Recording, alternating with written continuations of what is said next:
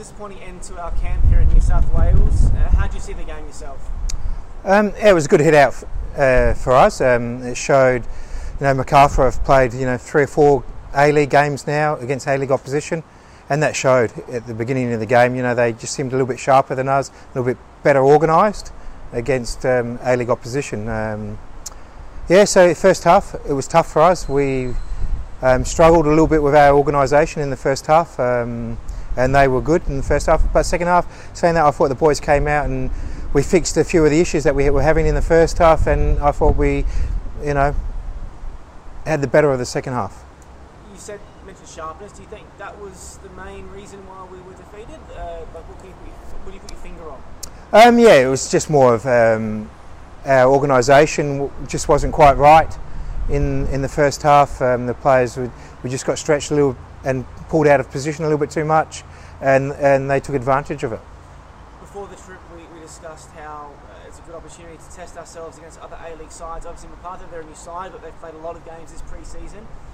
Now that we're at the end of the trip, how do you rate us? Where do you see us?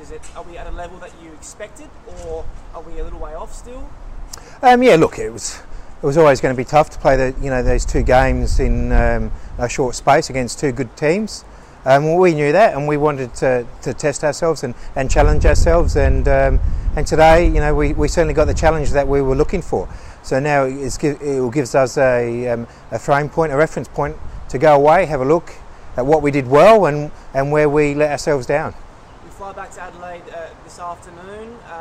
What's the plan for the rest of the week for the boys? And then obviously, considering we're only 3 weeks away from the season starting itself, what's the plan for those 3 weeks? So tomorrow, we'll have a recovery session back in Adelaide tomorrow, and then the boys will have the weekend off, and we'll come back in Monday. And as you say, start preparation for that first round 1 game in 18 days' time. So we've got a lot of work to do between now and then, and that showed, especially in that first half today. It showed that we're still a little bit off the pace. I'm looking forward to really nailing down those little things that we need to improve on.